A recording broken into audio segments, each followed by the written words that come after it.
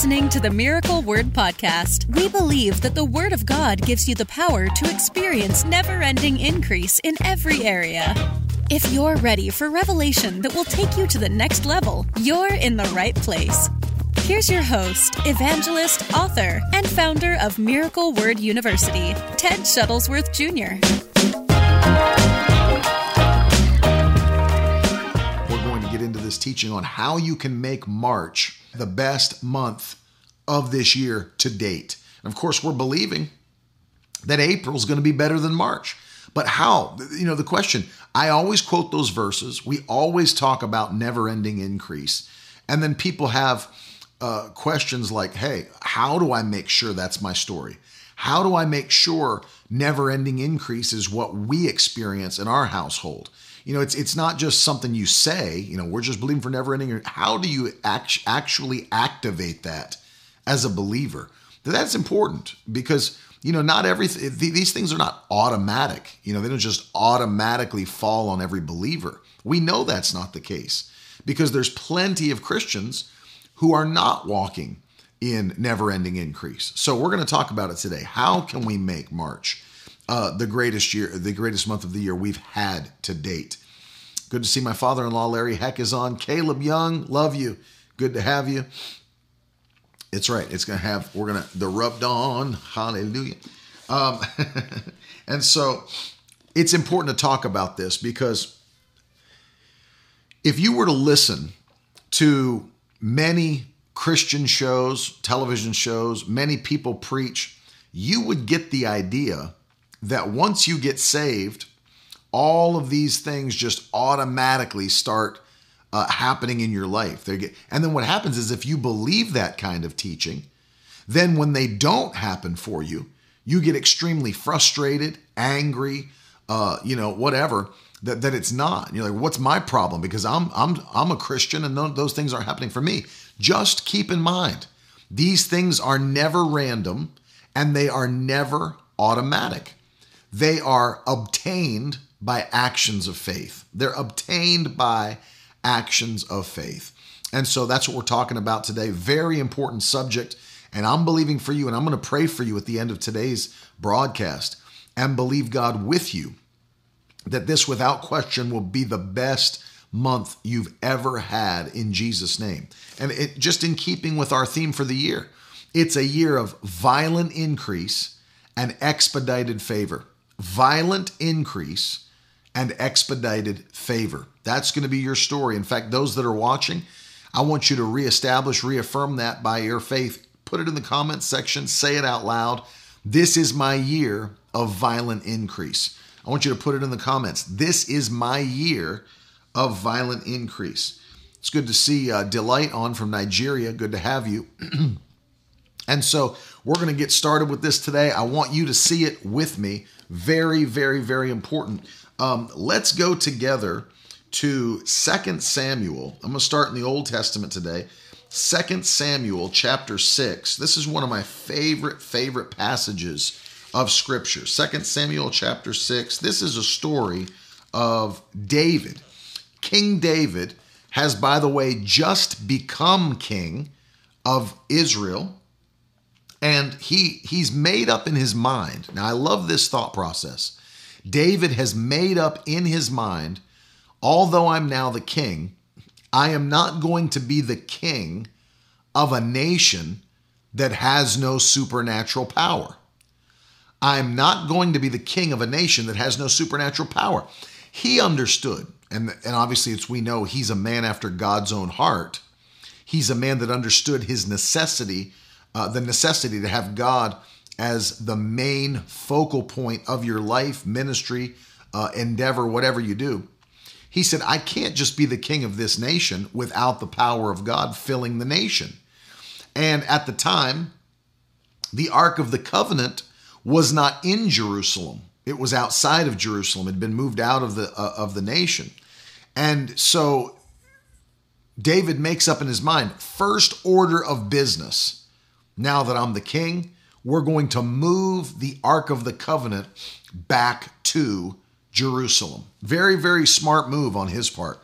We're going to move the Ark of the Covenant back to Jerusalem. Now, there's a couple things I do want to say here regarding the Ark of the Covenant, and that is in the Old Testament. Those of you that you read your Bible and you know you've been studying the Word, the Ark of the Covenant was where the presence and power of God dwelt.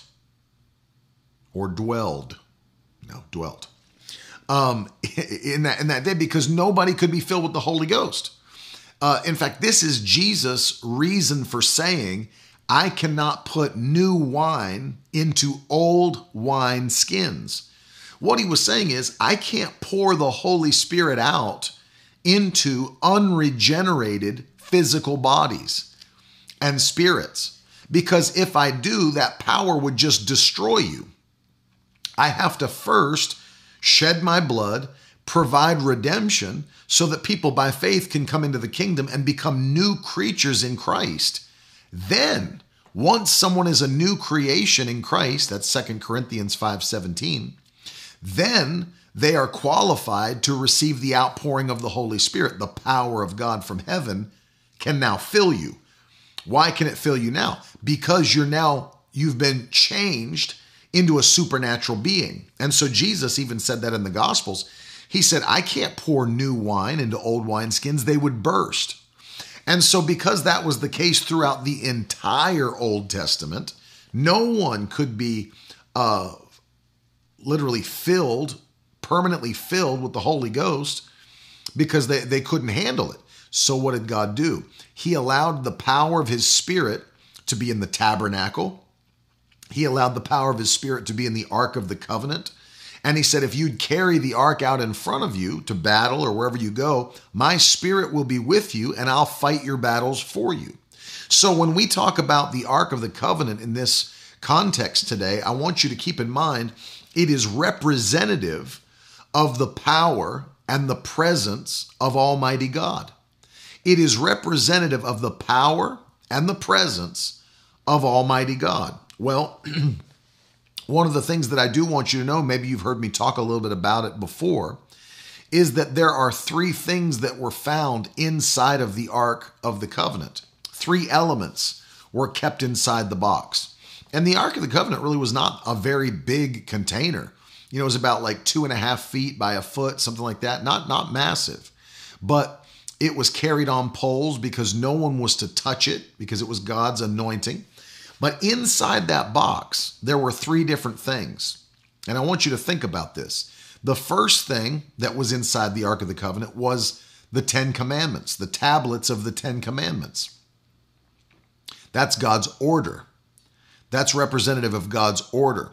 The second thing that was in the Ark of the Covenant was Aaron's rod that sprouted or budded, the Bible says. Even after it was cut down, it still continued to grow and bud supernaturally. And Aaron's rod speaks of God's authority. You think about when they stood in front of Pharaoh and he had Aaron throw the rod down and it turned into a serpent and swallowed up all the other staffs of the magicians in the court as their staffs turned into serpents as well. That speaks of God's authority, and that was inside the Ark of the Covenant. And then finally, a golden pot filled with manna from heaven, which was God's provision for his people. So the three things that were in the anointing of the Lord were the order of God, the authority of God, and the provision of God. I want you to write those in the comments if you're watching. It's the order of God, or you can just write order, authority, provision. Order, authority, provision. Those are the three elements that were in the Ark of the Covenant. Order, authority, provision. Very important that you understand these, because these are the things that you want to have in your house. You want order in your house. I mean, without question. You want order. You want authority. And you want provision. No question. Thank you. That's right. Order, authority, provision. And so it's very important that you understand that those things are found in the anointing. Now you can better understand why David would want to bring the Ark of the Covenant back to Jerusalem. He wants order in the kingdom. He wants authority in the kingdom. He wants provision in the kingdom. You can't neglect the anointing of God and expect to have never-ending increase. And so look at David's heart. Look at the heart of the man who was a man after God's own heart. I desire the anointing. That's David's stance. I desire the anointing. And so that's where we come in 2 Samuel chapter 6. He makes up his mind, I am going to bring the ark back. And look at this. The Bible says, then David again gathered all the elite troops in Israel, 30,000 in all. I'm starting with verse 1 of 2 Samuel 6. And he led them to Bela of Judah to bring back the ark of God, which bears the name of the Lord of heaven's armies, who is enthroned between the cherubim. And they placed the ark of God on a new cart and brought it from Abinadab's house, which was on a hill. Uzzah and Ahio, Abinadab's sons, were guiding the cart that carried the ark of God. Ahio walked in front of the ark. David and all the people of Israel were celebrating before the Lord, singing songs and playing all kinds of musical instruments, lyres, harps, tambourines, castanets, and cymbals. But when they arrived at the threshing floor of Nacon, the oxen stumbled, and Uzzah reached out his hand and steadied the ark of God. That was disobedience, because you don't touch the ark of God. And the Lord's anger was aroused against Uzzah, and God struck him dead because of this. So Uzzah died right there beside the ark of God. Now look at this. David was angry because of the Lord's anger had burst out against Uzzah, and he named that place Perez Uzzah, which means to burst out against Uzzah, as it is still called this day. Verse 9, and David was now afraid of the Lord and asked, how can I ever bring the ark of the Lord back into my care? So David decided not to move the ark of the Lord into the city of David. Instead, now this is such a huge part, catch this. Instead, he took it to the house of Obed-Edom of Gath. That's where Goliath is from, by the way. The ark of the Lord remained there in Obed-Edom's house for 3 months. I'm going to stop there. David went back to Jerusalem and left the ark of God with a connection that he had in Gath, Obed-Edom. Obviously, this was not David's enemy. It was his friend, or else he would not have agreed to watch over and curate the Ark of the Covenant. And so he leaves it there for 3 months, goes back to Jerusalem. Now look at this.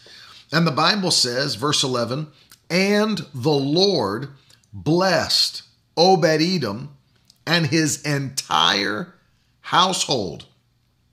Then King David was told, the Lord has blessed Obed-Edom's household and everything he has because, why? Because of the ark of God. This is so important. I wanted to see if I had a magazine close by. I don't think that I do. No, I don't. But if you received our magazine for the winter edition, and I wrote that article on violent increase, you'll see that I not only quoted this passage from 2 Samuel 6, but also the passage from Chronicles that tells the same story. Very important that you see it, because it doesn't just say that he blessed Obed-Edom, but he blessed his entire household. Everybody in the house was blessed. Not to mention, when you go to Chronicles, what you'll find out is that he didn't just bless them, he blessed their possessions. Everything that they owned was blessed by God. Because of what?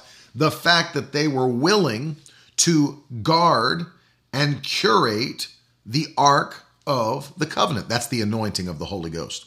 And so what are we teaching today? That if you want to see in March the greatest month that you've ever seen in the history of your life, what is it going to take at the foundational level? At the foundational level, and there's a lot that goes into this, I'll unpack it in a minute, but at the foundational level, it's going to be you honoring the anointing of God in your household. Guarding the anointing of God in your household. Now that's violent increase. You think about what God did for Obed-Edom. Blessed his entire household abundantly and all of their possessions in 3 months. In 3 months. Now think about this. This is the third month of 2020. This is the third month. And I actually started prophesying back in 2019 at the end of the year. How many of you can believe that before March 31st comes to an end, you'll see the greatest quarter that you've ever seen in the history of your Christian life as we stand believing for violent increase? We're in the third month right now and believing God for increase on our homes, on our children, on our possessions, on our jobs, on our minds, on our health. Everything that we have belongs to the Lord. And we're believing God, Lord, in this month, bless us so abundantly that people's heads will turn and they will see only God could have done that. Listen, by the way, that's the kind of blessing I want to have. I don't want to have some little blessing that can be swept under the rug. I'm not believing for that, and neither should you be. I have no desire to have some sort of a blessing that someone could point at it and say that's man-made. Because God doesn't get the glory. God doesn't get the glory. My desire is for God to get all the glory for what he does in my life. And I know that's your desire too. But think about that. It is my desire for God to get all the glory for what he does in my life. That's why I don't want to believe him for things that are so small that he doesn't get any glory, that it could be attributed to a man or attributed to a doctor or attributed to a financial planner or attributed to some counseling. I don't want that. I want God to bless me to such a degree that only he can get the glory for what he does. And that's what we're believing for in March. There's my friend, Pastor Danny Haas. Love you. And so I want you to believe this with me. David brought the ark back, and as he was coming back to Jerusalem, he left it in Obed-Edom's house, who was willing to guard the anointing. You must be willing to guard the anointing of God, to keep it in your home, to do what it takes to guard that anointing. Why do you say to guard the anointing? It's not that God needs your help for you to guard him against enemies. What I'm saying is there are people, there are situations that will literally try to come in and override the anointing that's in your home. One of the things that we have to learn to do if we're going to be blessed is we've got to learn how to strictly guard our relationships. This is so important, to strictly guard our relationships. I can't tell you how many times I have seen people lose a miracle, miss a miracle, whatever you want to say, because they're attached to people who refuse to believe God's word. And not only refuse to believe it, will speak against it, speak against their miracle, speak against God's word. I've seen it so many times. It's almost like, and I've talked to others about this, it's almost like there are people that the enemy will attach to you to literally keep you in bondage. It's insane. And pastors that are watching, you know what I'm talking about. It's like you're believing for somebody in your church, you're believing for this believer to get free, to step into the greater things of God. And it seems like the enemy always attaches a person or people to that person to keep them out of what God's planned for their life. It's frustrating to watch. And we can't govern that for them, but what we can do is warn them that you have to be guarded about your relationships. Isn't it interesting that David already had a relationship with someone in Gath who he knew would be willing to guard the anointing? Isn't that interesting? That he didn't have to begin a 6-month search throughout the kingdom for people that were willing to guard the anointing in their home. David didn't have to do that.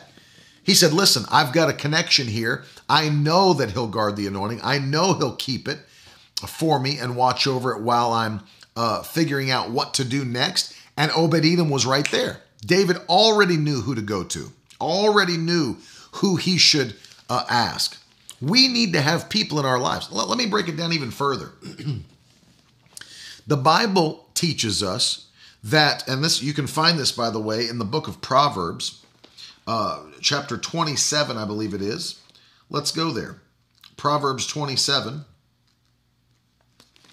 And this is very important because this is one of the number one things I see that causes people to miss out on the blessing God has planned for their life. I don't want to see you miss out in Jesus' name. You will not miss out on your blessing in Jesus' name. Proverbs 27 and verse 17. The Bible says, as iron sharpens iron, so a friend sharpens a friend. The kind of friends that you should have should be ones that are sharpening you, not dulling you. I want friends that will sharpen me and not dull me. Amen. That's Proverbs 27:17. Proverbs 27:17. And so I want friends. If you're taking notes, that would be a great thing to write down. I don't want friends that will dull me. I want friends that'll sharpen me. And let me tell you something. There are people that will dull your blade.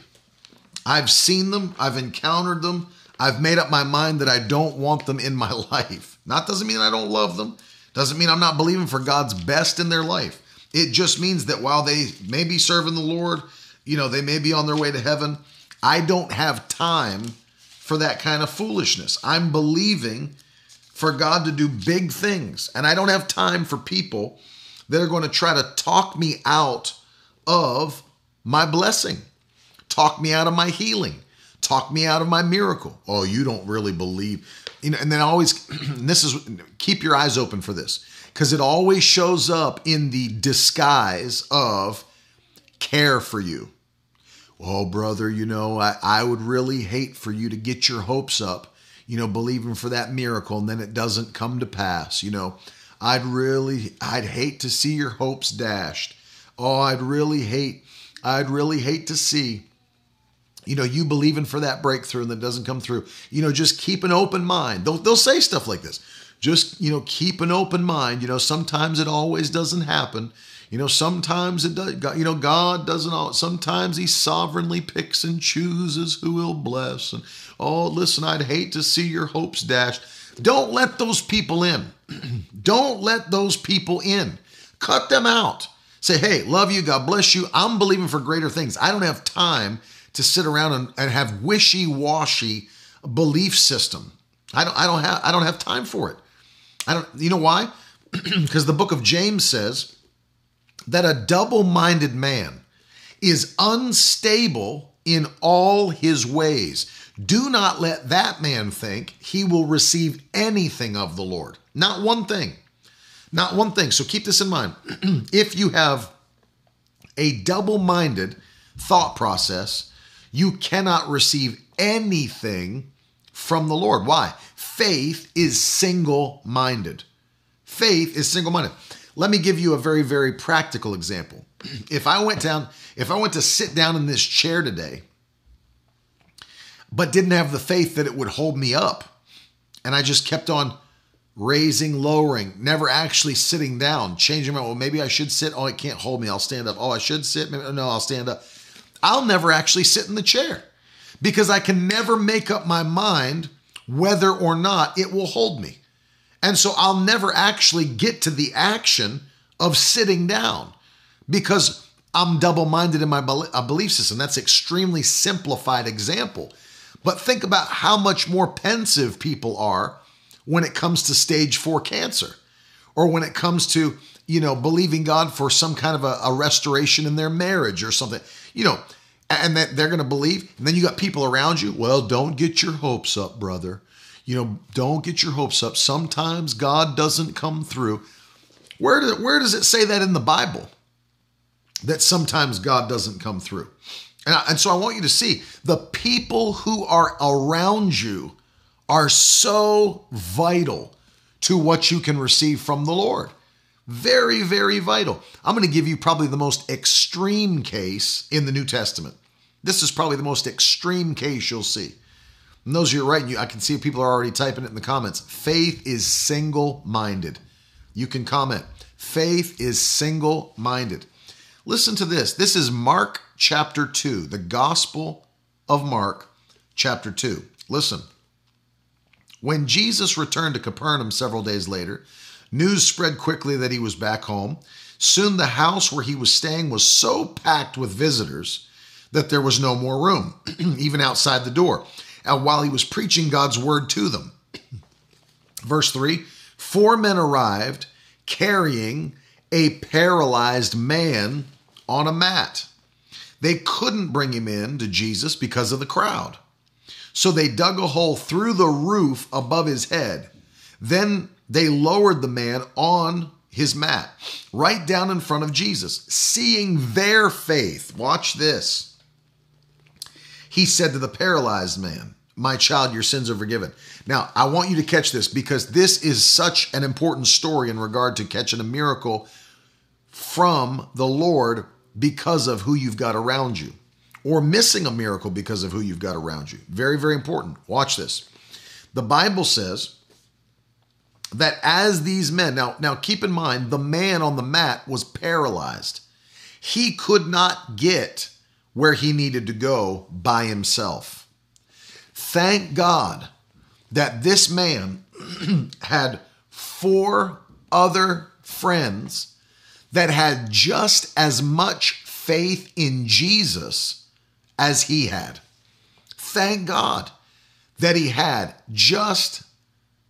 not just anybody around him, he had faith-filled friends around him.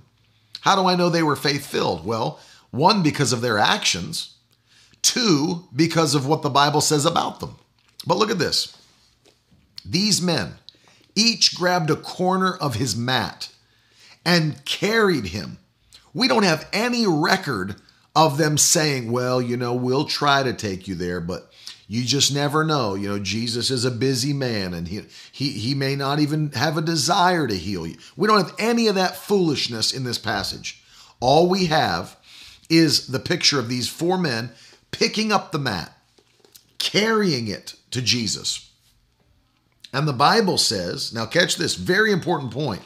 The Bible says that when they got to the house, there was not enough room to get inside. So what did they do? This is so big for you. What did they do? The Bible says they climbed to the roof. Now, let me just make a point here. For this man to get a miracle, he had to go to the next level. I want you to think about it. He had to go to the next level to get his miracle. But remember this, he didn't just have to go to the next level. His friends had to go to the next level. And I'm speaking to people watching me right now because you've got people in your life who you have a desire to go higher. You've got a desire to please the Lord. You've got a desire to do all that God's called you to do. But the people hanging with you have zero desire to go to another level. No desire to go up, to go higher in God, to go deeper in God. And so they're there, but they're actually restricting you from doing what God's called you to do and receiving his blessings. Not only did this man have to go to another level, all of his friends had to go to another level. They all went up, and when they got to the roof, the friends, not the paralyzed man, he couldn't tear the roof. He's paralyzed. The friends dug a hole through the roof. Catch this. The friends dug a hole, and then the friends lowered him down into the place where Jesus was teaching. And I love this. Now watch this. Verse 5 is so important to you. Mark 2:5. Seeing their faith, that's the men, the friends. Seeing their faith, he said to the man. Now this is so powerful. Seeing their faith, Jesus said to the paralyzed man. So I want you to catch this. You can have friends, connections, loved ones that can have faith that will kickstart your miracles. Or you can have people in your life that suck the faith literally out of the room, suck the faith out of your life and your circumstance, what you're believing for. I've made up my mind that those in my life will be those that are willing to tear the roof off. Those that are in my life are going to be the ones that are willing to go higher with me and not sit there and complain as I desire to go to another level. And that's what happened for this man. He had people of faith carrying him. Oh man, I could preach on that for like 2 hours. I've got people of faith carrying me. I want people of faith carrying me. I want people of faith carrying me. So vital. That's what you want. That's what I want. People of faith carrying me. Now, I'll show you the exact opposite. Mark chapter 5, you just go three chapters over. And the Bible says that Jairus comes to find Jesus to come and heal his daughter who's sick as they're going to the man's house. Now, I love this. As they're going to Jairus' house, a messenger comes and says, don't even bother the master any longer. Your daughter's dead. Your daughter is dead. That's verse 35 of Mark 5. But Jesus overheard them and said to Jairus, don't be afraid, just have faith. Now, let's learn a lesson from Jesus here, because Jesus obviously understood this principle. So let's learn a lesson from Jesus, because Jesus is going to defeat what Paul called the final enemy, which is death. Death is the final enemy, according to Scripture. Jesus is on his way to a situation to defeat the final enemy. The girl had died, but Jesus said to her father, don't be afraid, only believe. And look at this. The Bible says, Jesus, verse 37, look at Jesus, what he does. Jesus stopped the crowd and would not let anyone go with him except Peter, James, and John, the brother of James. So hold on a second. Jesus had 12 disciples whom he had breathed upon. Think, this is so huge. Get this. He had filled them with his Spirit. He'd given them authority over demons. He'd given them authority over sickness and disease. He'd given them authority to do the works he did. But when it came to raising the dead, Jesus said, you're all not qualified to go with me. I only have 3 disciples that are qualified to go with me on this mission to raise the dead. This is such a big point. Catch this. Not even all of Jesus' disciples were at the level they needed to be to perform this miracle. So what did Jesus do? He cut the group down. He cut the group down into the group that could do what he was believing to do. He would not allow. Look at verse 37. He stopped the crowd. He stopped the crowd and would not allow anyone to go with him except Peter, James, and John. Verse 38, when they came to the home of the synagogue leader, he saw much commotion and weeping and wailing, and he went inside and asked, how come all this commotion and weeping? The child isn't dead, she's only asleep. And they laughed at him, verse 40. Now look at this. Verse 40 is another important point. And he made them all leave. Jesus did that? Jesus did that? Kick people out of this house? Jesus. He made them all leave. Notice 2 things Jesus did before he raised the dead in this passage. Notice, so important. And most Christians never get this. They never get this. Number 1, he stopped the crowd and restricted who could go further with him. And when he got there, he rebuked the crowd and restricted who could stay with him. Now, this is huge. He restricted who could go with him, and he restricted who could stay with him. Only Peter, James, John, and Jairus were allowed to go further in the crowd. When he got to the house, every mocker had to leave. That's something you may want to write down. Every mocker had to leave. This is a huge point if you're operating in miracles. Every mocker had to leave. They laughed and mocked him, but he made them all leave. And look who was left. And he took the girl's father and mother and his 3 disciples into the room. That's it. That is it. Father and mother, why? They were both believing for the miracle. The father and mother weren't mocking. They wanted their daughter back. Father and mother. Then what? The 3 disciples that had faith and Jesus. Now, I'm going to show you something maybe you've never seen before, but guess how many people were in the room to work the miracle on the dead girl? The father and mother, the 3 disciples, Jesus, that's 6, but the 7th, the perfect, the Holy Spirit was there. The Holy Spirit was there. There were a father, mother believing, 3 disciples believing, Christ believing, and the Holy Spirit was there to work the miracle. God's perfect number, 7, completion. Not that that means anything, but just a side note to you. Look at this. And the Bible says he kicked them all out, wouldn't let anyone go except the parents and his disciples. When they came inside, he went to where the little girl was lying. Holding her hand, he said to her, Talitha cum, which means little girl, get up.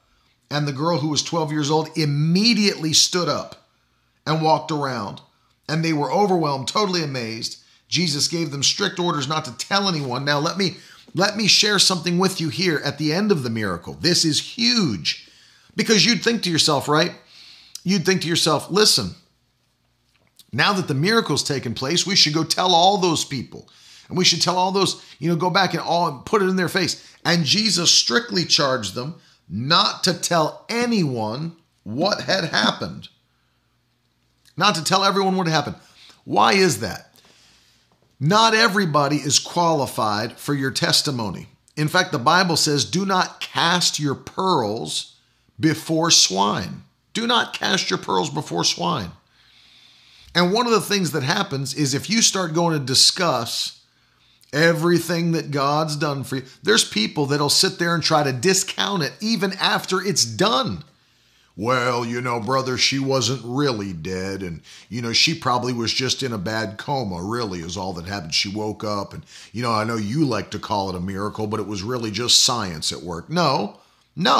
I refuse to go and share the pure, wonderful, supernatural things God has done in my life with mockers.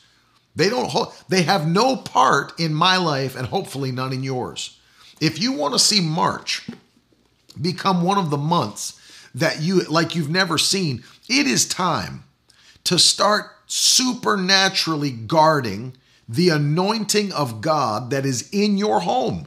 It's not for everybody. It's not up for debate with anybody. It's not for anybody to comment on. It's not your business. This is my home. It's the anointing God's given us. If you don't like it, go somewhere else.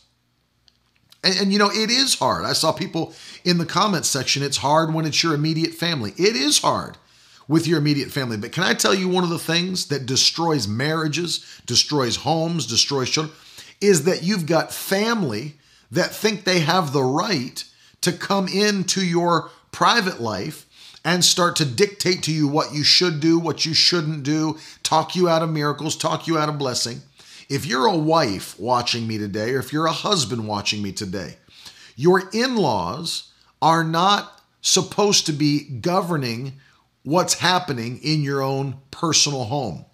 I've seen more marriages destroyed because there's not a clean separation when people get married, and then they're being controlled, and they've got a mother-in-law or a father-in-law or somebody that's coming in trying to, everything's controlled and they're all up in your business and they're all telling you what you should and shouldn't do. And your home is your home, and it's got to be guarded.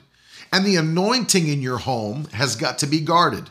And so you have to understand that there are people, first of all, let's go beyond family. There are people that will even call themselves your friends that don't have the faith that you have, or that you're operating at that level. They may not have that. They come in and start trying to speak doubt and speak unbelief. And they bring their negative confession into your home and their doubt and unbelief into your home. Let me tell you something. That needs to be cut off. And you may love them, and you need to have a talk with them. Listen, I believe it. If you don't believe it, keep your opinion to yourself. Jesus had to do it. I mean, think about the fact that Jesus couldn't even use all of his disciples in this circumstance. Couldn't do it. He had to leave them behind. I mean, that's crazy. They were filled with his power, and he had to leave them behind. And so there are going to be some people in your own personal life that at a certain point you're going to have to leave behind, because they refuse to go where you go. Let me just tell you something. All of the quote unquote friends that I had, even in ministry when I started, many of them are nowhere to be found in 2020.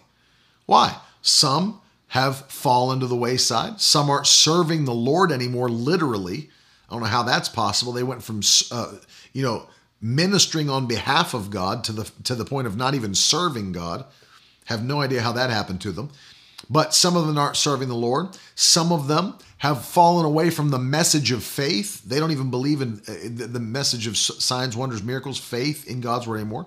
Some of them are not even, they even reject now the message of the Holy Spirit's baptism, the infilling. They've become cessationists. And so understand, things change. But I'm not going to get romantic about it and be like, well, he's been my friend for so many years. You think I'm going to keep people around and say, you know what, he's been my friend for a lot of years, and I know he mocks the Holy Spirit now, and I know he doesn't believe that speaking in tongues, he believes speaking in tongues is demon possession, and I know, but you know what, we've been friends for so long. Tough. You can't remember this.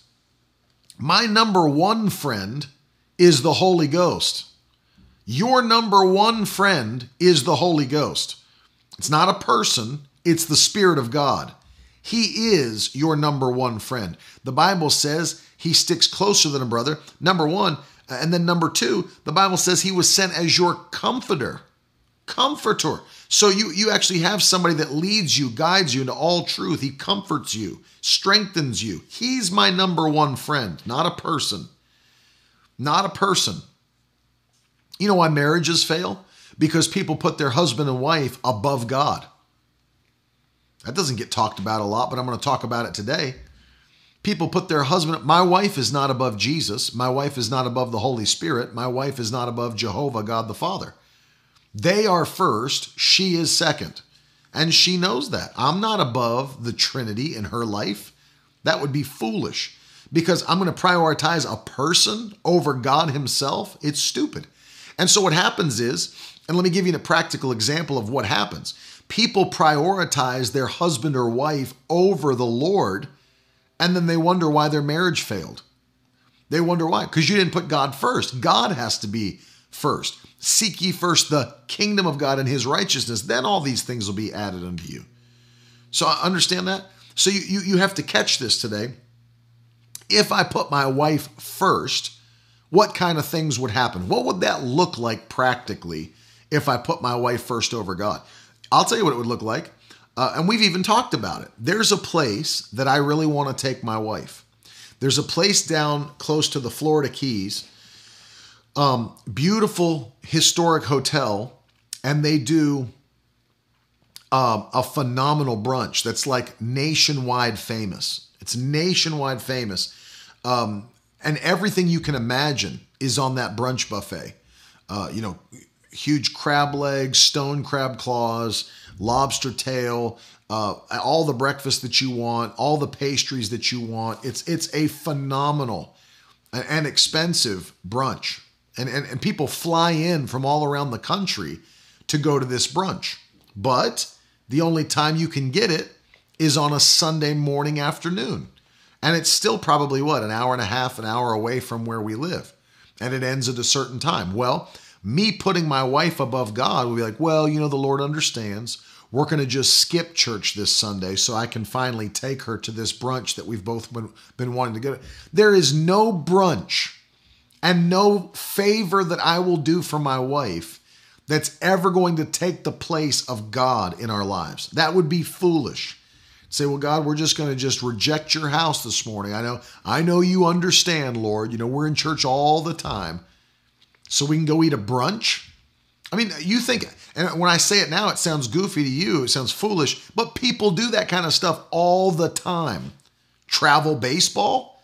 Literally, you're going to put travel baseball over the Lord and then wonder why kids walk away from God at the age of 18? Because you and I have taught them that church is good, but it's not as important as travel baseball, football games. It's not as important as going to basketball. It's not as important as going on your... And we've taught a generation that guarding the anointing doesn't matter. We've taught a generation that cultivating the anointing of God and putting him first in your home just doesn't matter. And we wonder, well, why do we have a generation of people that doesn't see miracles? Because we've taught them that it doesn't matter. Oh, church will be there when you need it, but while you're young, get that travel baseball in. Your kid's not going pro. Let me just be the first to break it to you. He's not going pro. If he does, praise God. But listen, if you'll put him in church and keep him faithful to the house of God, guess what? If he does go pro, he'll be the one that still gives honor and glory to God, still serves the Lord, still tithing and giving, still faithful, doesn't cheat on his wife. You see what I mean? Putting God first.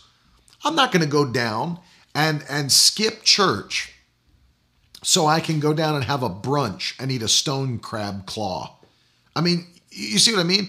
And people do this. Well, my husband and my wife is first. My children are first. Good luck with that. Good luck with that. Because the Lord is first. The Lord is first. And if you want to see signs, wonders, miracles, the best you've ever seen, you put God first always in your home. David was so intelligent to understand. I'm not just going to be the king. I need the anointing in the kingdom. So what are we going to do? We're going to bring back the anointing of God in the Ark of the Covenant. And he left it for 3 months. And I love it because when he got to the place where 3 months had passed, the Bible says, and let me take you to it, then verse 12 of 2 Samuel 6:12. Then King David was told, the Lord has blessed Obed-Edom and his entire household and everything he has because of the ark of God. So David went there and brought the ark of the God back from the house of Obed-Edom to the city of David with a great celebration. You should always celebrate the fact that the anointing's in your home. You should always, don't ever be ashamed of the anointing. Don't be ashamed you're filled with the Holy Ghost. Don't be ashamed you speak in tongues. Don't be ashamed that you're a tither and a giver and that you praise God. Don't be ashamed of that. I can't imagine, there's my friend Olga, love you. I can't imagine in 2020 being a person with everything else that people are not ashamed of in 2020. And then me having to be ashamed because I'm a Holy Ghost filled, tongue-talking, devil-casting-out preacher, Christian. I have to be ashamed of that in this generation. Let me just tell you something. People aren't ashamed of anything. I was just preaching outside of Atlanta, Georgia in January, and I was anointing the entire church with oil on the final night. Here comes a dude through the crowd, through the prayer line, bigger than me, like 6'6", square jaw, big Adam's apple, coming through full. He was in a dress, full makeup, fingernails, wig, coming through high heels, coming through the prayer line with his hands raised. He's not ashamed, literally, to come to church in drag and come through, I identify as a woman, to have hands laid upon him. And we did lay hands on him. Understand, and believing God would deliver him and help him. But, he wasn't ashamed to come into the church looking like that. And I'm supposed to be ashamed that I'm Holy Ghost filled? You got people that are coming to church in drag and they're not ashamed, and I'm supposed to be ashamed? You got people that are marching in the streets with vagina hats on in their protests and sitting there, and I'm supposed to be ashamed that I'm full of the Holy Ghost? People are nuts. If you think I'm going to be ashamed of the anointing and the power of God, and then you've got to move that's happening among the church, literally among the church. Christians trying to shame other Christians for being too Pentecostal. This is happening. If you don't know it's happening, it's happening. Happening right now. Well, brother, we don't do those kinds of things in our church because, we like to focus on visitors. We like to focus on visitors and what the visitors may think. And that's why churches don't have any power in them, because you've turned church into a show rather than a move of God. Well, brother, we want to be very mindful of the visitor that's there. We want to make sure that how about be mindful of the Holy Ghost since it's his house in the first place? How about be mindful of what he wants in a service versus what a sinner wants? I mean, this is how stupid many leaders have become. Think about how stupid this is. And I'm going to break it down so you can clearly see how stupid it is. Rather than consulting the Holy Spirit about what he wants in a service, we are consulting the unbeliever that is a visitor. What would they want in a service? Like, are you kidding me? I'm going to consult an unregenerated sinner who's on their way to hell, whose spirit cannot even know the things of God, the Bible says. They're foolishness to them. I'm going to consult an unbeliever as to what they would like to have in a service and then form my service around what an unregenerated sinner wants. Well, what would they want? Well, they would, number one, not want to ever feel any conviction for anything that they're doing wrong. So let's take out preaching on sin, which has been done already. Let's not preach on sin or the dangers of sin or repentance for sin or sorrow for sin. So that message is being removed in many churches. Let's not ever let the Holy Spirit manifest, because when he manifests, he draws people to God, which is what the Bible says his job is. No man can be saved unless the Spirit draws him. And so, let's take out the moving of the Holy Spirit, the gifts of the Spirit, the signs, wonders, manifestations, because that would make visitors uncomfortable. Let me give you a heads up, genius. Visitors need to get uncomfortable. If you can go to a church for a year and sit in the services as a sinner and never feel the conviction to change, that's not a church. That's not a church. Let me tell you what the Bible says about the last days. 2 Timothy chapter 3. 2 Timothy chapter 3. Let me just read you the whole 5 verses, just so you can just get a picture of what we're living in 2020. You should know, this is Paul writing to his son in the gospel, Timothy, the last letter Paul ever wrote. You should know this, Timothy, that in the last days there will be very difficult times. For people will love only themselves and their money.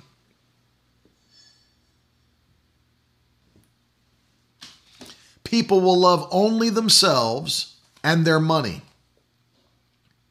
They'll be boastful and proud. Oh, really? This was written all those 2,000 years ago almost? Really? Really? Sounds like it was written yesterday. Boastful and proud. Scoffing at God. Mocking God. That's today. Scoffing at God. Disobedient to their parents. I'm not even going to get into that. Ungrateful. That's today. They will consider nothing sacred. Are you hearing that? They will consider nothing sacred. You would not even see 10 years ago. Go back to 2010. You would not see someone come through a prayer line in a church during a revival service in full drag 10 years ago. Nobody would have believed it if you said it. They would not have believed it. 20 years ago, in the year 2000, if you said we got people coming through the prayer line in full drag, nobody would have believed you. We're coming to the end. The Bible says they'll consider nothing sacred. They will be unloving and unforgiving. They will slander others and have no self-control. No self-control. We have shows on television now. My 900-pound life, or whatever it is. No self-control. They'll be cruel and hate what is good. That's today. They'll betray their friends, be reckless, be puffed up with pride, love pleasure rather than God. It's happening today. That's why golf courses are packed on Sundays and churches are empty. That's why places that serve brunches on Sunday are packed and churches are empty. Why? People love pleasure rather than God. Verse 5, they will act religious, but they will reject the power that could make them godly. Stay away from people like that. That's the Bible. I said, brother, just keep on fellowshipping with them. No, stay away from people like that. That's why I'm preaching what I'm preaching to you today. Stay away from people that are like that. What does it say? They'll have a form of godliness, but they'll actually deny the power that could really make them godly. The Holy Ghost. That's today. Stay away from people like that. And churches all across America, Europe, and around the world are sacrificing the power of God for entertainment. They carry no anointing, no power of the Holy Ghost to change. They have, number one, they're not seeing conversions. They're not seeing conversions. The average church in America this year will not see one conversion. 80% of churches won't see one. They're not seeing any healings, no miracles, no breakthroughs, no deliverances, no baptisms in the Holy Spirit. What's happening then? What are they doing besides having At the Movies series? Let me just tell you something, and God bless if I have friends that have done At the Movies series, God bless you. But if I ever have to do an At the Movies series to get people to come to church, if I've ever felt like I've exhausted the Word of God enough to have to play a clip from The Matrix or a clip from, Gladiator or, whatever it is, so that I can be more relevant to the people. Because, man, if we show a clip of The Matrix and then show how it represents God, it's like, are you kidding me? How about get into your Bible, catch on fire, have a message that actually matters, that changes lives. And I don't mind being bold about it at all. I'm willing to talk about this and say it boldly because it needs to be said. It needs to be said. In America, in Europe, around the world, people need to hear it. Yeah, they say stupid crap like that Britt just wrote. We believe God's a healer, but if he doesn't heal you, he'll give you the grace to get through the sickness. It doesn't sound much like you believe anything. It's ridiculous. And we have leaders that have never been trained, no impartation, which is why I'm releasing a book on impartation in a few weeks. No impartation, no power, and there's nothing happening. Nothing happening. And all the churches have become is nothing but like literal social clubs. We get together, we have a good time. Wasn't that if I hear one more person tell me how fun God is, isn't church fun? Isn't God fun? No, he's not fun. He's all powerful. It's like they've lost their freaking minds. Isn't God fun? Isn't church so fun? I'm not saying you shouldn't have fun in church. I'm saying like they've got such a carnal view of what God does. Man, we're going to have such a fun time today in church, everybody. Just touch your neighbor. Tell them we're going to have such a fun time. What a fun day we had today. Wasn't that fun today? It's like, what are you, 6? We just got to jump in the ball pit and into the bounce house. Wasn't that fun in the spirit? We just jumped. It's like ridiculous. What is this, a kindergarten birthday party? We are there to have our lives changed, to have destinies literally altered by the power of the Holy Ghost. It's not a kid's birthday party. It's the presence of the Most High God. Stop dumbing down the power of God because there's someone there who's not saved. So we don't speak in tongues because... And let me give you an exact example because this is used all the time. Well, brother, we don't speak in tongues in our services because, we have a lot of unbelievers coming. We don't want them to get freaked out. Oh, really? Because Paul the Apostle wrote by the inspiration of the Holy Spirit and said, tongues are not a sign to those that believe, but to those who do not believe. So one of the main reasons God has given us the gift of speaking in tongues is that it is a sign to unbelievers. So what you're saying, the actual reason that they list that they don't want to speak in tongues is the actual reason that God gave us speaking in tongues. How dumb is that? Well, I know the Lord said that he gave us that so that we could have a sign for unbelievers, but we don't want to do it because we have unbelievers. Like, that's stupid. Read your Bible. Read your Bible. And if you're in a church that is a seeker-sensitive church, in case you think I've gotten off topic, I haven't. I started with your house, cultivating the anointing in your house, and now we're talking about cultivating the anointing in God's house. So understand, if you have got your house in order, but for some reason you're still attending a church that will not cultivate the anointing of God, get out of that church and go to one where they value the anointing of God. Go to one where, you know what blows my mind? We just finished Signs and Wonders camp meeting here in South Florida. My father preached, Bishop Rick Thomas. This was the camp meeting we just had last week. People will come to the revival. Bishop's already said it. He's talked to me about it. Others have said it. Bishop has prayed for people healed. My father prayed for people healed. I've prayed for, and you know, people say, well, you know, it's nice to be here at the camp meeting, but you know, I don't go to this church. So I'm so glad you did this event because the church I go to doesn't believe in healing. But I came here and was able to get healed. Newsflash, why are you still in that other church that's across town?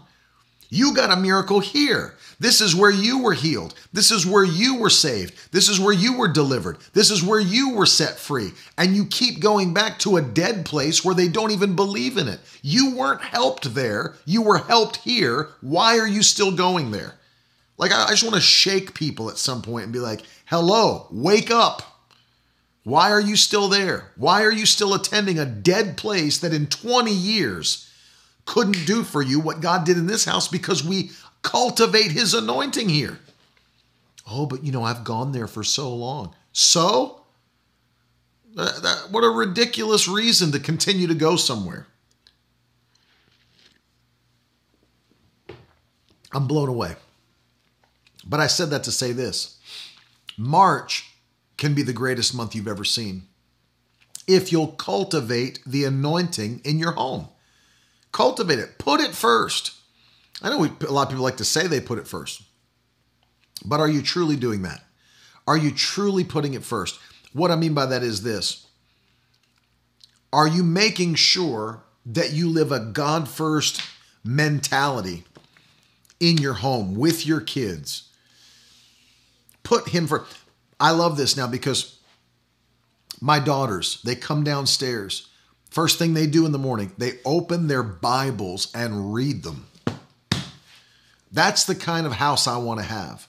You know what my wife does when she gets up early in the morning? First thing she does, after she makes her coffee and sits down, she grabs her Bible and reads it, studies it. I thank God for a godly wife. Look at this. Jeremiah, I know this man personally and I've known him for a long time, Jeremiah Franks.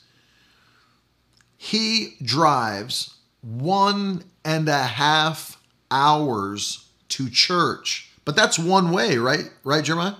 That's just one-way drive. And he plays the drums for my uncle and sings at my uncle's church in West Virginia, his father, their family. Isn't that 1.5 hours from Elkins one way, or is that round trip? I can't remember because it's been so long since I've done the drive. But they're there every single Sunday. Yeah, that's one way. So that's 3 hours every weekend that they drive to church. 3 hours. 3 hours.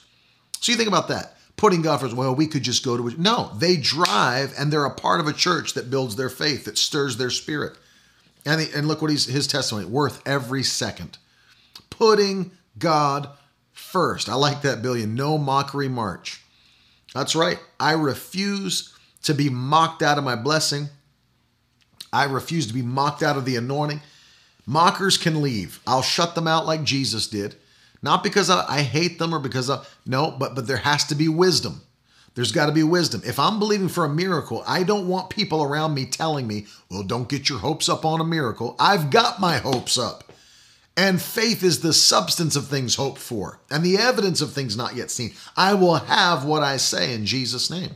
I'll have it in the mighty name of Jesus Christ. And so I want you to hear this with me today. It's going to be your month of breakthrough. It's going to be your month that's going to eclipse all other months in Jesus' name. It's going to eclipse. Why? God first mentality in your home. I thank God for children that get up and first thing read the word. My wife that reads the word.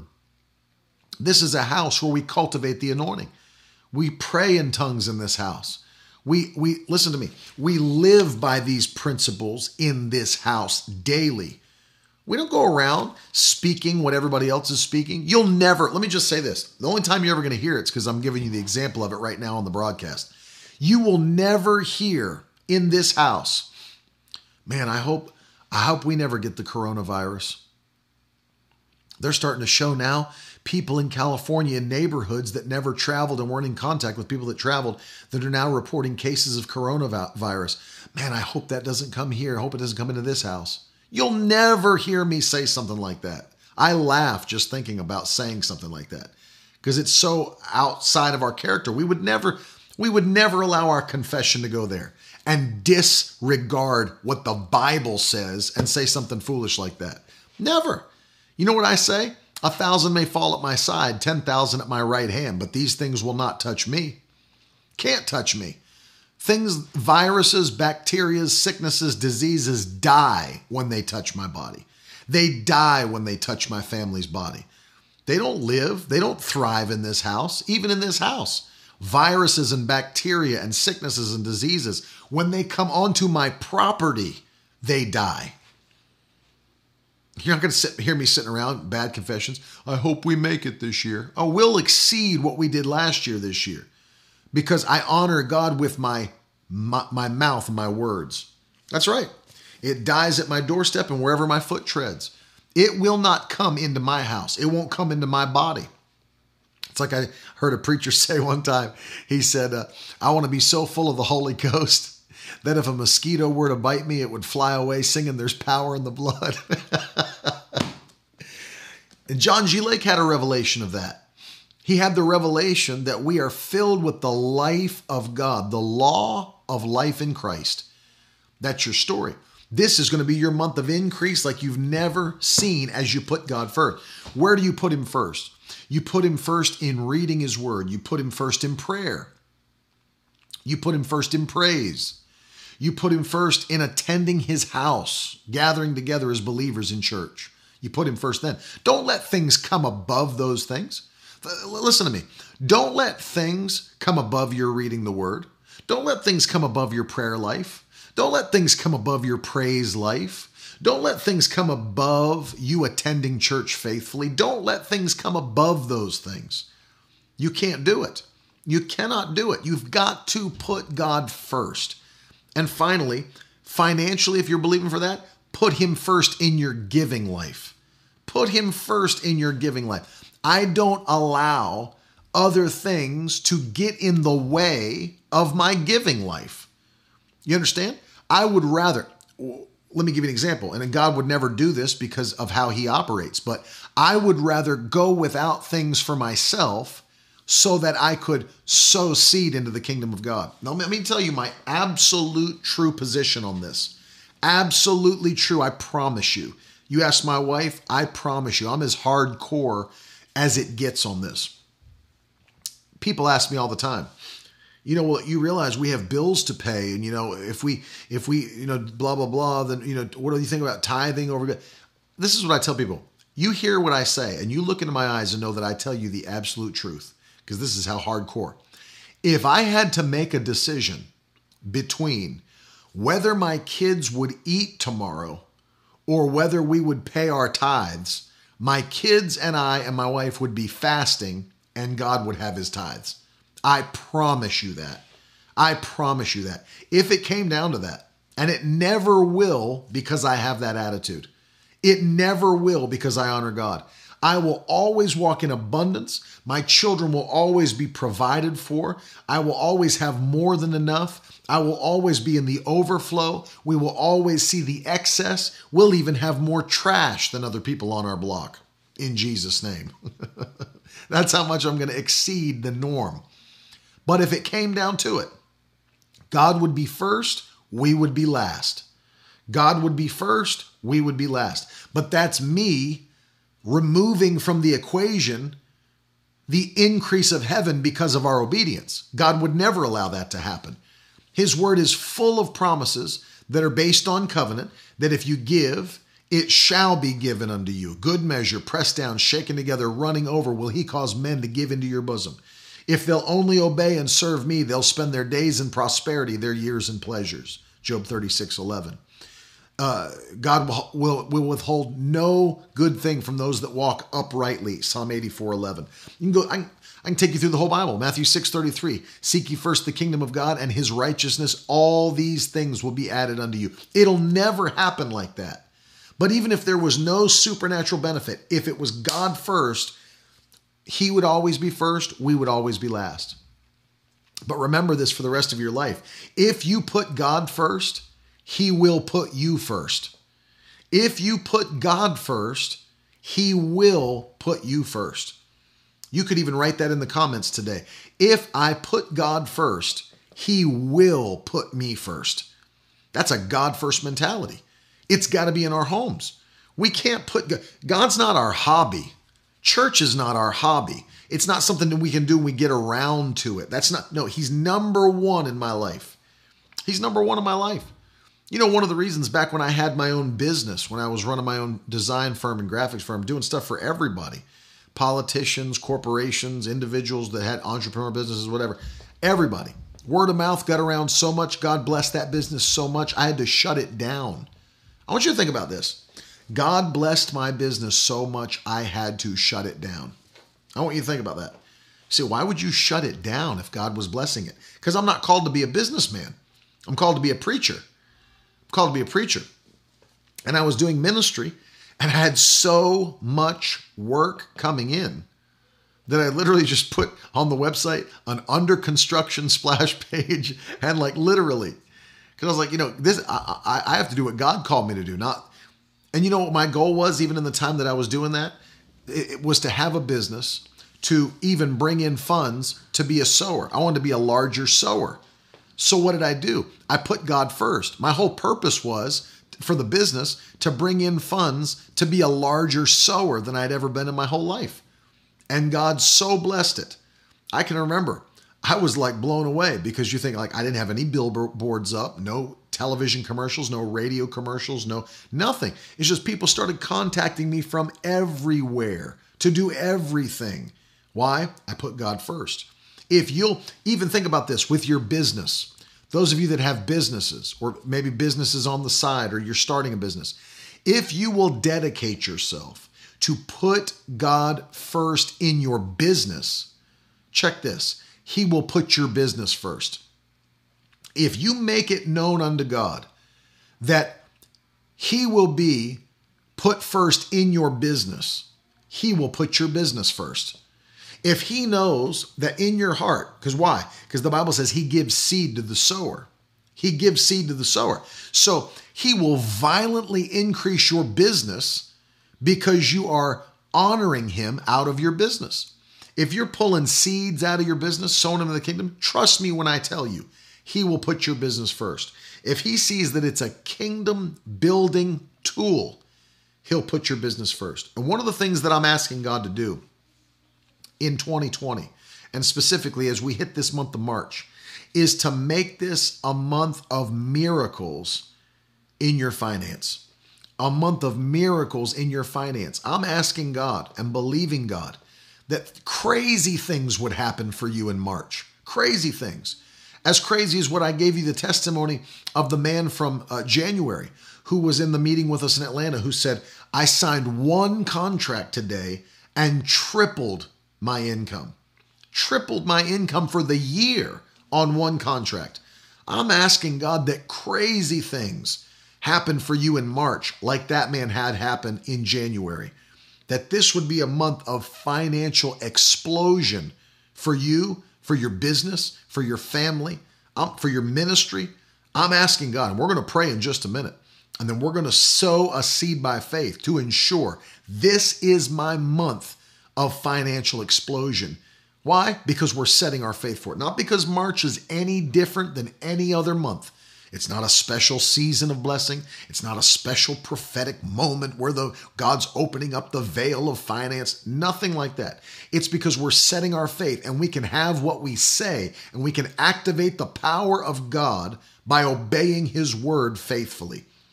And why do we do it? We set a time and say, God, I'm going to honor you. I'm going to present unto you my best to receive your best. So I want you to pray with me. Bow your head wherever you're watching and let us pray. Father, in Jesus' name, I want you to speak to every man, every woman. We're asking you, let this be our month of violent financial increase in the mighty name of Jesus Christ. Let this be the year our businesses take off. Let March be the month that it kickstarts, that we have more sales, more orders, more contracts than we've ever had in a single month in the history of our lives. Let our ministries explode. Let our opportunities explode. Let the doors open on every side. Let this be a month of violent increase in our finances in the mighty name of Jesus. Now, Lord, speak to every man and woman watching, and now give them an instruction that will bring them into that kind of explosive growth, bring them into that kind of increase in the mighty name of Jesus. We thank you and give you praise. Amen. Listen, take a moment, sow a seed today. I was a little longer with you guys today. I felt the anointing on the teaching. And you know what? I make my own schedule. So you know what? There's nobody on after me. So I can go as long as I want. Hallelujah. Take a minute and sow a seed. This is an important moment. Let me just encourage you, and I've never done this, but I'm doing it today because I feel to. If you have a business, as I was exhorting you about the business that I had, if you've got your own business as an entrepreneur, sow a seed from your business today and watch what happens with your business. That's exactly it. There's my friend, Pastor Joel Toller. 5 minutes of favor beats 5 decades of labor. Absolutely right. And I love that because that lines exactly up with what David said. And if you think about the psalmist who wrote in Psalm 84:10, better is one day in your courts than 1,000 anywhere else. Why? Because in God's courts, in his presence, he can do more than men can do in 1,000 years. Thank you for sowing, Joel. Love you. I'm telling you that this is our month of violent increase financially. And so if you've got a business, I want to encourage you today to sow from that business and expect God to increase you violently in the month of March. Those of you that are watching, you can go to miracleword.com and sow a seed through the website there or partner with our ministry. Of course, we have PayPal available. Cash App is available. Venmo is available. The information's on the screen. Or if you're watching on Periscope or Facebook, you can actually put hashtag donate right in the comments, as others have been doing, and sow a seed directly from the comments section without ever having to leave the broadcast. Thank you, Britt. Britt said, I'm sowing from my business, Cake Me Away. She has a phenomenal business that God gave her to make cake pops. And I'm telling you, I've had these from Starbucks, other places. She is crushing it. She is crushing it. She made me and baked me a whole Tupperware full of cake pops. Let me tell you a funny story of how good these cake pops are. I'm taking these back through the airport to my family. I'm flying home to see my girls and my son and my wife. And I'm carrying this Tupperware of cake pops through the airport because I have to carry it on. And I pull one, I'm like eating it. It's like so moist, so good. First of all, I don't understand how she keeps them so moist. Like, these are like the most phenomenal cake pops ever. And I didn't even have TSA pre-check at the time. I had not had it. And so the line was long, but they motioned me over to them. And so I come over to the TSA agents and they're like, you have pre-check? And I was like, no. They're like, listen, we're going to let you through. Can we get one of them cake pops? And literally, the Cake Me Away cake pops opened doors for me in the security line at the airport. And I gave 2 of those cake pops to the TSA agents. They looked happy, which you can tell by right in and of itself is a miracle when a TSA agent looks happy. They looked happy, and they were very, very glad to get those. But it's true. I got through in security just by using Cake Me Away cake pops. And man, are they ever good. Find her online. Do you have an online store, Britt, for those cake pops? Or how do they place an order with you online? They're so good. Everybody should be able to experience those. Listen, those of you that are partnering with us, we want to send you, of course, we've mentioned this. I'm holding Britt's Bible today that owns Cake Me Away. This is her and her family's Life Application Study Bible. I love these Bibles, and we're going to be sending one to you for those that are sowing $1,000 or more this month of March. We're going to be sending this to you as our gift to you, signing it to you. I love these study Bibles. They're one of my favorite tools now in personal study. There's so much content inside these with notes and profiles and timelines and maps and histories and themes. It's a phenomenal starting point for study. Very deep stuff. And then for those of you, I want to do this month, and I talked to some people this morning about doing it. For those of you that are sowing $85 or more this month, in the month of March, this is one of my favorite books that I have in my library. It is a book by Brother A.A. Allen, who was a phenomenal healing evangelist during the Voice of Healing. He wrote a book entitled The Price of God's Miracle Working Power. This book is so powerful because there was a time in his life where he didn't feel like he was having any results for the kingdom. The healings were not happening. He just wasn't seeing it take place. And he said, Lord, I want you to show me. I'm going to fast and pray until you show me how to have the miracles, signs, and wonders I'm believing for. He began to fast and pray in his prayer closet, and Jesus appeared to him and gave him a list of things that he needed to do in order to see signs, wonders, and miracles. After that encounter took place, his ministry exploded with the most amazing creative signs, wonders, miracles you've ever seen. I'll show videos of him this month. Powerful. And that book became The Price of God's Miracle Working Power. We're going to send you a copy of that book this month. It will change your life as it's changed mine. Very, very powerful teaching. And we're going to bless everybody that sows $85 or more this month as a partner. We're going to be sending you that as a blessing to you. She said the way to get a hold of them, if you want cake pops, if your mouth started watering when I talked about it, it's at Cake Me Away 614, and that's on Facebook and Instagram. I'll put it in the comments for those of you to see if you haven't seen it yet. There it is right there. At Cake Me Away 614 on Instagram and on Facebook. It wouldn't hurt you to have a few. Even if you're on a diet, they're anointed cake pops, and they're delicious. Yeah, it's a phenomenal book. Of course, those of you, if you already have the book, we're happy to send you something else that's on the list in the offers. But I just want to let you know, it is one of the books that changed my life in ministry forever, literally. Billion said, you should invest in Miracle Word Kids for your preschoolers. We have plans to expand Miracle Word Kids in the near future, and we're working on doing all kinds of things and even curriculums. Maybe in the future for VBS, we'd love to do our own curriculum. I'm getting ready to even write fictional adventure stories for Miracle Word Kids. I'm very excited about that.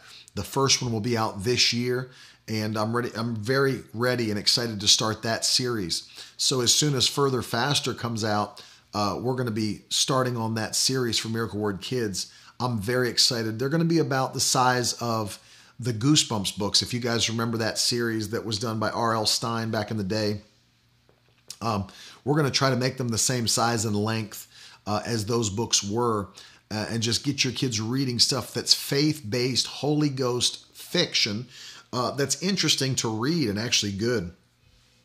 I was very surprised at how little Christian fiction there is available for our kids, even for adults. I'm like, that always blows my mind. So I felt to start jumping in and doing it as well. So we're going to be producing those as a series, which I'm super pumped up about. So it's awesome. Let me say a big thank you to every person that has been sowing into the ministry. We love you guys so much. And if you didn't get a chance to go to miraclewordkids.com, download the March Bible reading mission. We're going through the book of Proverbs this month, and it's going to be a blessing. We've already had kids writing back with their memory verses and sending in videos. And then also, we've had people that are writing in from Taiwan, Australia, the UK, Italy, all over the place that are joining us on Miracle Word Kids. It's awesome. And so we want you guys to be involved too. It's absolutely free to join and be a part of. Just go to miraclewordkids.com and you can be a part of it and download the resources for the month. And then, of course, if you've not done so yet, don't forget our brand new course, Mountain Moving Faith, is available at Miracle Word University. And of course, we put together a bundle of all 4 courses for only $199. That's $50 a month over 4 months if you'd like to do it that way as well. That's getting a course for free, 28% off.